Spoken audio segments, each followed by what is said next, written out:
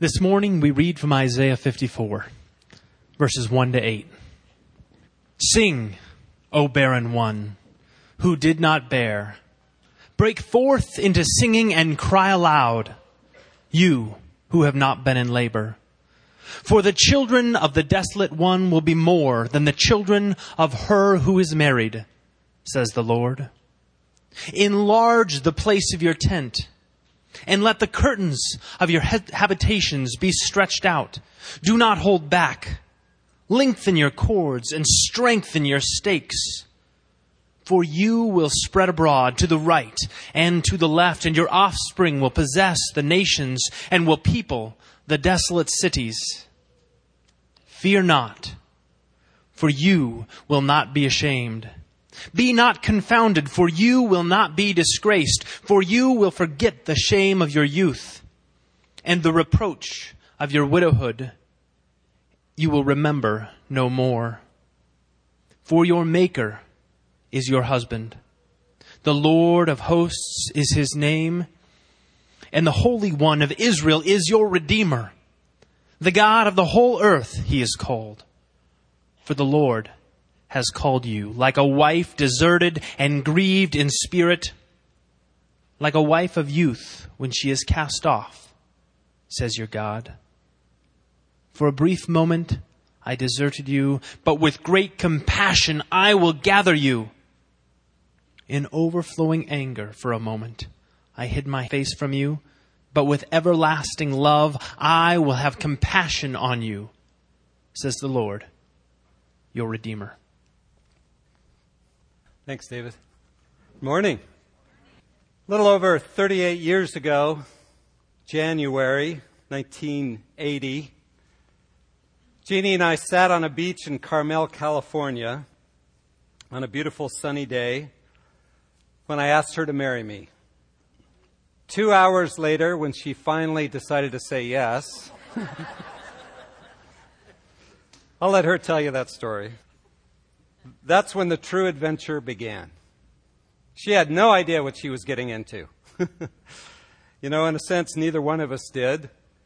It's been quite a journey since then. 10 years into our marriage, we went through extensive marriage counseling to work through some patterns that we developed that were unhealthy, but that set us on a course to get us on the right track. And since then, we've been learning more and more to live together in a loving, caring relationship that's a great blessing to us today, but it's still growing. Still growing. When you and I said yes to Jesus, who called us, who died for us, who offered us life and said, please come, be my beloved. And when we, if you know Jesus, you said yes to him, everything changed. You had no idea what you were getting into, did you? Really. But everything changed. God loves each and every person he made, and he calls every one of us into relationship with him. And when we respond with yes, he begins to develop this good and loving and caring relationship with us. He knows that sins has separated us. Our rebellious hearts have pulled us away from him and separated us, broken our fellowship with him. We all, like sheep, have gone astray, as we saw last week. So what did he do? He sent Jesus as Messiah to die for us, to open that door so that he could call us back to himself, and we would have the opportunity to say yes to him. A beautiful passage we looked at last week, Isaiah 52 and 53. We saw how he bore our sins, how he carried our griefs and our sorrows so that the door could be open into that relationship. But in Isaiah 54, in our passage today, then he begins to lay out the implications of that. Okay, if we have said yes to him and he's broken down that barrier between us so that we can have relationship and he can love us like he wants to love us, then what are the implications of that? What does it look like for us to live as his beloved? But one of the interesting parts of that is that God didn't choose to just save us and take us immediately to heaven, right? I mean, everything would be great there. We wouldn't have to deal with the mess of this world. But we do have to live in this world. He, in his mysterious wisdom, chose to leave us here. And since we're here, it's a challenge for us to learn to live as His beloved here on earth. So what does that look like? What does it mean to live as His beloved in a messed up world? What are the choices we make? What should we be doing? So Isaiah 54 will help us to understand how to live as His beloved while we're still in this world. Pray with me. Heavenly Father, thank You that You have broken down that wall of sin, that You are making our hearts new, that You have forgiven us. And when we come to You, when we say yes to You, You become our beloved. But Lord, we don't always experience that and feel that. Help us today to learn what it means to truly live our lives as Your beloved. We pray in Jesus' name. Amen. First, what he says in the first 4 verses is that we are to enjoy our new status as His beloved. You see, when you said yes to Jesus, everything changed, but we need to learn to live within that reality. So in these first 4 verses of chapter 54, he gives us 3 commands which encourage us to make the choice to enter into life as His beloved, to begin to enjoy our new status as His beloved. When you enter into a new marriage, if you keep trying to live life the old way, if you keep living as a single person, then life doesn't work very well, does it? And I've counseled plenty of couples where that's happened, where one or both decide, well, I'm still going to live the same way and hang out with my old friends, and, you may not like it, but hey, I don't want to give all this up. But when you get married, to make it work, you have to change from me to we. It's now we, it's now us, and we've got to learn to blend our lives together. It's the same with Jesus. We need to learn how to live as His beloved. We need to learn how to blend our lives with Him, because our marriage, so to speak, with Him changes everything. He is now our Lord. He is now our husband, as we'll see in this passage. So what's the first command? If we are going to really enter into this, it's simply rejoice. Verse 1 of 54, shout for joy, O barren one. You who have borne no child, break forth into joyful shouting and cry aloud, you who have not travailed. For the sons of the desolate one will be more numerous than the sons of the married woman. God's going to change things. He has changed things. So He says the first thing we should do is rejoice. God is in your life. You are loved by Him. The walls have been taken down between you and the God of the universe. And He promises to bless you and to be with you. So one of the most common commands in the Scriptures is this very one. Rejoice in the Lord. Live a life of joy, rejoicing. If we really understand that God loves us that much, then our hearts will be lifted to praise Him. I can rejoice no matter what is going on in my life. Though my life was a mess, I was separated from God. He's called me into relationship, and I'm now His. He has saved me. It's really good for me and most of us men that we have reminder days to celebrate our relationship with our wives. Valentine's Day. I hear it's coming up, guys. Anniversaries. Birthdays. We need to be reminded to celebrate the relationship. Well, God knows we're so forgetful about our relationship with Him, and we forget to rejoice in it, that He calls us over and over again to rejoice, and He gives us the Lord's table to celebrate regularly. We at this church celebrate it once a month, but many churches celebrate it every week. And we need that kind of reminding to celebrate what He's done for us. He has redeemed us. He saved us. He died for us. He's given us life as a gift. And we should rejoice in that reality. So if we're His beloved, we should rejoice. That should be a big part of our lives. We need to choose, it's a command, to rejoice in the new relationship we have. Secondly, he says something very interesting. The second command of verse 2 is that we should enlarge our tent. Enlarge our tent. Verse 2 and 3. Enlarge the place of your tent. Stretch out the curtains of your dwellings. Spare not. Lengthen your cords and strengthen your pegs, for you will spread abroad to the right and to the left, and your descendants will possess nations and will resettle the desolate cities. What does it mean to enlarge your tent? Well, notice what he says. He says to spread out the tent pegs. Make your tent bigger. Make room for more children, for more family, for more people to come on in to your life, to your home, to your tent. See, I think the reason this is so important is because, remember, he's writing to Israel who's in Babylon. They're in exile. They're in this foreign land where everything around them is contrary to their faith in a living God. And so the tendency of us, of people who are in that situation, is to just hunker down, to tighten up, to kind of peek out every once in a while, but just try to stay safe. Just try to survive. But God says, if you know me as your beloved, if you know how much I love you and I'm taking care of you and I am your husband, then you can make the choice to enlarge your tent.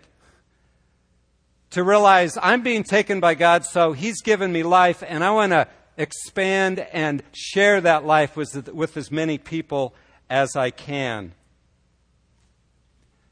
There was a point in my ministry, I'd been in a couple different churches, and I'd experienced some real pain in those relationships and in those churches. And I found myself being afraid of being hurt again. I really considered not going back into ministry at all, but I felt, well, God's calling me. But I found myself getting narrower and narrower because I didn't want to get hurt. I imagine that's the way Israel felt being in Babylon. I know that's the way many of you feel in your lives because of the trauma and difficulty you faced. But Isaiah's challenge to Israel and to us is, no, right where you are in the midst of your life, because God loves you so much, because you're His beloved, you can enlarge your tent, you can open your heart, you can welcome people in, you can live a generous, hospitable life. Choose to do that, he says. It's a command. Enlarge your tent. Trust that God wants to use you to bless the nations, it says. The nations will come. If you open your tent, if you enlarge it and make it big enough for more people to enter your heart, make room for the nations, make room for your neighbors, make room for your family, make room for your world, he says. If you're living as God's beloved, you enlarge your tent. You will be generous. You will find ways to do that. So God allowed me just a few years later as we were here and we'd kind of tried to expand our tent, and we had 9 people living with us in the home we'd built, including my 2 parents who were dying of various things, and we were taking care of them. So we decided to go in with them and buy a bigger house. So we bought a house that's fairly large, but within 3 years, both my parents had died. And Jeannie and I thought, why, Lord, did you give us this big house when it's not needed anymore for my parents? But we dedicated it to the Lord, and we said, Lord, okay, whatever you want for this house, it's yours. What was exciting to see is how God answered that prayer. Over the last 20 years being in our house, we have had many, many people come and live with us over the years, from elderly people going through surgeries to missionary kids who needed an experience here, to other people who are going through trauma and difficulty, needed a safe place to live for a while. Over the years, more than half the time, people have been living with us. Jeannie and I haven't spent a lot of time with just us, and it's been a joy. We've seen our kids go off and come back, and go off and come back. You know what I'm talking about. And that's been a joy as well. You see, if you enlarge your tent, you just say, Lord, okay, whatever.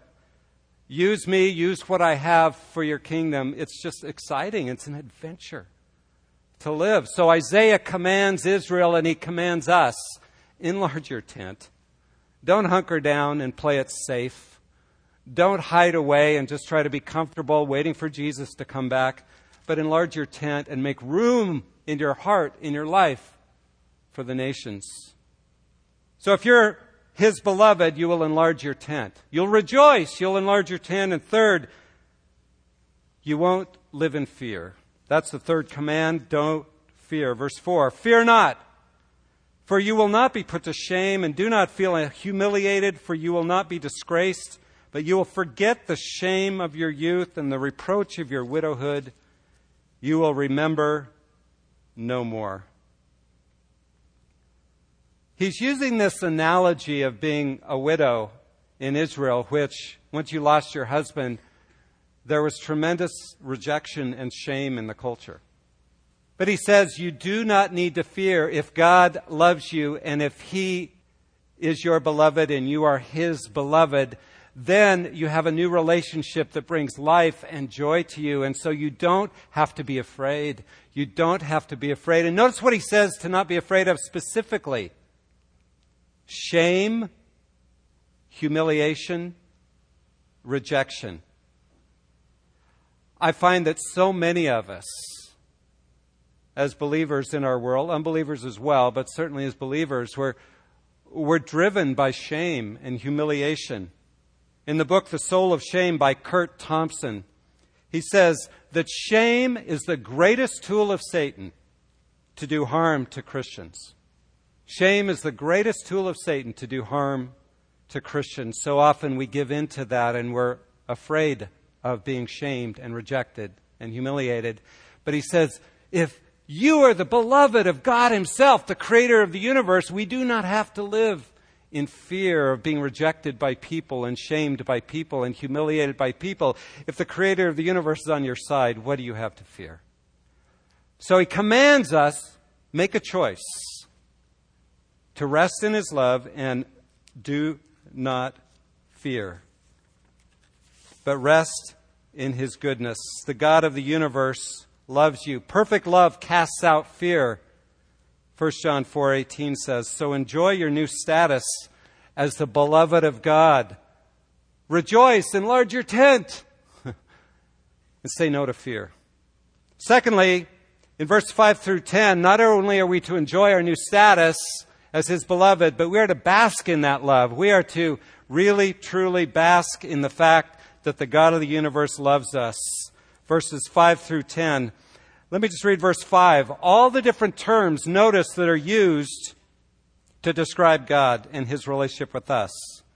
For your Maker is your husband, whose name is the Lord of hosts. He is the Holy One of Israel, your Redeemer, who is called the God of all the earth. He says you can bask in His love because the God of the universe, who's opened the door, whom you've said yes to, is your Maker. Why does he use that term? Because He's the one who created you in the first place, the way He wanted you to be.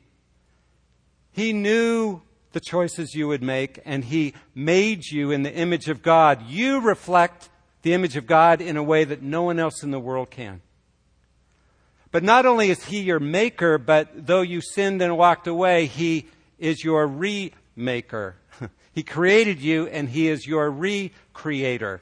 And He is recreating you in His likeness more and more. And therefore, because He's forming us as the people of God, making us, we can bask in His great love as our Maker. The second term he uses, Isaiah does, to describe God is that He is our husband. He has covenanted with us, committed Himself forever as our husband. It's a beautiful analogy he uses here.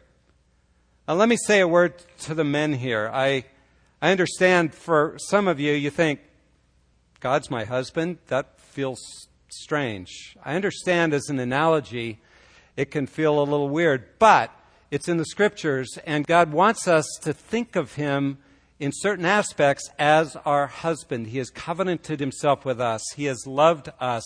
So let me encourage you to hang in there and go with the analogy, men, because I think there's much you can learn from it. In verse 10, he goes on to talk about how this, as a husband, He has loyal love for us, chesed, that Hebrew word that talks about a kind of love that is a covenant love that has committed himself to us, and nothing can break that covenant. It's a beautiful picture of committed, permanent, secure love. That's the kind of love he has for us as a husband. Now, we kind of lose that sense in today's culture because marriage is not very permanent in our culture, is it? Today there's marriages where people go into it with a prenuptial agreement. Let's commit to one another for 10 years. As long as you fulfill your part, then, I'll stick with you. But many of us go in with the same mentality, always keeping in our minds a way out. But let me tell you that God does not do that with us.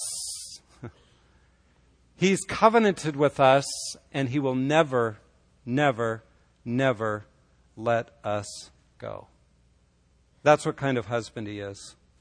The next couple of terms that He uses to describe who God is to us so that we can bask in His love is that He is Lord of hosts and the Holy One of Israel. If He's Lord of hosts, that literally is Lord of the angel armies. He's Lord of heaven. He has all power in the entire universe and beyond the created universe and heaven itself. He controls all. But He's also the Holy One of Israel, the personal one who engages with us, who in His purity, His holiness, yet He is the God of Israel and chooses relationship with Israel and ultimately with us as well. That means that He is all-powerful. He is the kind of God, the maker, the husband we can trust in because He has all power, so we can rest in the relationship. We can lean on Him and know that He will be enough. No human relationship is like that. Only He is truly enough for us. And then the fourth word He uses to describe who our Maker is Redeemer in this verse.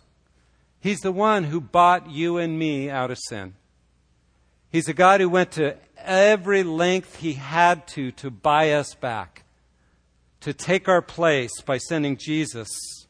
He paid the complete price. It brings to mind the passage in maybe Ruth, where Boaz buys essentially Ruth as her kinsman redeemer. Or Hosea, where Hosea goes and God says, go buy back a woman of prostitution. And he reaches out and buys Gomer, and she runs away, and he buys her back. He's never going to let her go. God is our Redeemer who has paid the price to buy us out of sin. He redeemed us out of our desperate state, and He will never, ever let us go. A little later in the passage, verse 7, 8, 10, he uses a couple words several times. That God is a God of compassion. And God is a God of loving kindness, chesed, that covenant love. That means that He cares for you in a heartfelt, deep way. God isn't just this distant God who looks at you and says, well, I died for you, and, so let's be in a relationship. No, He is a God of compassion towards you and incredible loving kindness. That means He loves you, but also, get this, He likes you. Do you realize that? The God of the universe looks at you and He says, I like you. I am fond of you. And I love spending time with you. That's hard for us to grasp sometimes, isn't it? Because we don't feel very likable. But God likes us. So think about all this. A maker, a husband, a Lord of hosts who's enough to lean on. Our Redeemer, He's a God who likes us, who's a God of compassion, who's a God of loving kindness, a God of covenant love towards us. Can you imagine a spouse like that? No spouse is perfectly like that, are they? But God is. But if you had a spouse like that, you would want to spend every waking moment with them. And God says, I want to spend every waking moment with you. I want to be that close, that intimate. So what Isaiah is telling us is Israel and the people of God throughout history, if you have that kind of a God who loves you so much and is that kind of God towards you, we should bask in His love. We should rest in His love. We should enjoy His love and long to spend every waking moment with Him. So Isaiah says we should enjoy our new status as His beloved. We should bask in that love. And then third, as His spouse, the bride of Christ, we should trust in His promises. Verse 11 through 17. You see, any good marriage, any good relationship has to be built on trust, doesn't it? We have to be able to trust that the other person means what they say, that they will be there for you, that they will be faithful to you, that they're not lying and deceiving you, but you can trust them. If trust is broken, it's really hard to rebuild. It can take years to feel safe, to really trust that person's word again. Trust allows a relationship to flourish and to grow. Trust is a choice to some degree, but it can grow over time. But if you're going to be in a good marriage, you have to trust that those vows that spouse said to you on your wedding day, that they meant them and they are going to live them out every day. Well, God longs for us to trust in His promises. He has made His vows, and He is trustworthy, though any human might let us down. He is trustworthy, and He longs for us to trust in His promises so that we can rest in the relationship. He also knows that trust doesn't come easy for us. Like Israel in exile in Babylon, we live in a world of suffering and difficulty and pain. And it's easy to fall into some thinking, and all of us struggle with this at times, I think, is that, wait a minute, if God loves me that much, then why is life so hard? Why do I suffer pain and difficulty and broken relationships and all those things? He knows that that's a struggle for us. But what it means is we have a choice. We have a choice to either be angry about it, shake our fists at God, why are you doing this to me? Or we have a choice to trust in what God says. So what does He want us to trust in? Well, Isaiah gives us 3 different truths He wants us to trust in. That in the midst of the difficulty and the suffering, He is at work. And the first way He is at work is that He is making something beautiful out of your life. He's making your life beautiful. Listen to verse 11. O afflicted one, storm-tossed and not comforted. God knows we're struggling, right? Behold, I will set your stones in antimony, and your foundations I will lay in sapphires. Moreover, I will make your battlements of rubies and your gates of crystal and your entire wall of precious stones. He switches the analogy here from a marriage relationship to one of a city that is incredibly beautiful. The whole city is made of gold and jewels, sapphires. It's incredibly beautiful. It glows and can be seen in its beauty for miles and miles around. And what Isaiah is saying is, this is what God is doing in your life, Israel. This is what God is doing in your life, O people of God of 2018. In the midst of the mess, He is making something beautiful out of your life. He is making you a city that can shine in the darkness. Now, I understand it's not obvious that when we think about the body of Christ, that it's this beautiful, shining city that reveals the beauty of God. Because when we live in community, it's messy, isn't it? We see other people who often have petty attitudes and selfishness, and people who are just in process and maybe not handling it well all the time. And we rub shoulders with one another and we think this is something beautiful. That's why it takes faith, right? We trust that God's working in my life and in your life, making something beautiful out of this messy world. He wants us to trust Him. He wants us to believe that He's at work, and that is His promise to us. Paul talks about this when he says these momentary light afflictions are producing in us an eternal weight of glory. We take that by faith, don't we? Oh, once in a while, we just get glimpses in ourselves or in other people where there's this shining jewel just kind of coming through and you go, whoa, God's at work here. But a lot of times things seem kind of dingy and they need some polishing. But he gives us his promises like Romans 8:28. God causes all things to work together for good to those who love God, to those who are called according to his promise. And what is the good? He goes on to tell us it's Christ's likeness. It's the beautiful, glorified life of being like Jesus.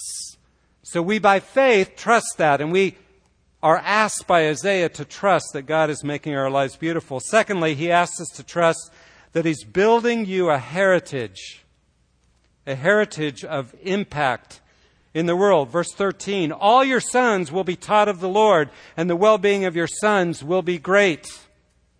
What's he saying? He's saying, I will work, if you will live as my beloved, I will work to make your life one that has impact. He mentions sons, but I think it's not just physical sons and daughters he's talking about here, but he's talking about people that we have impact on in our worlds. That as we learn to enlarge our tent, God promises that he will use us to bless people and change their lives and make an impact on future generations. You may not see how that's happening.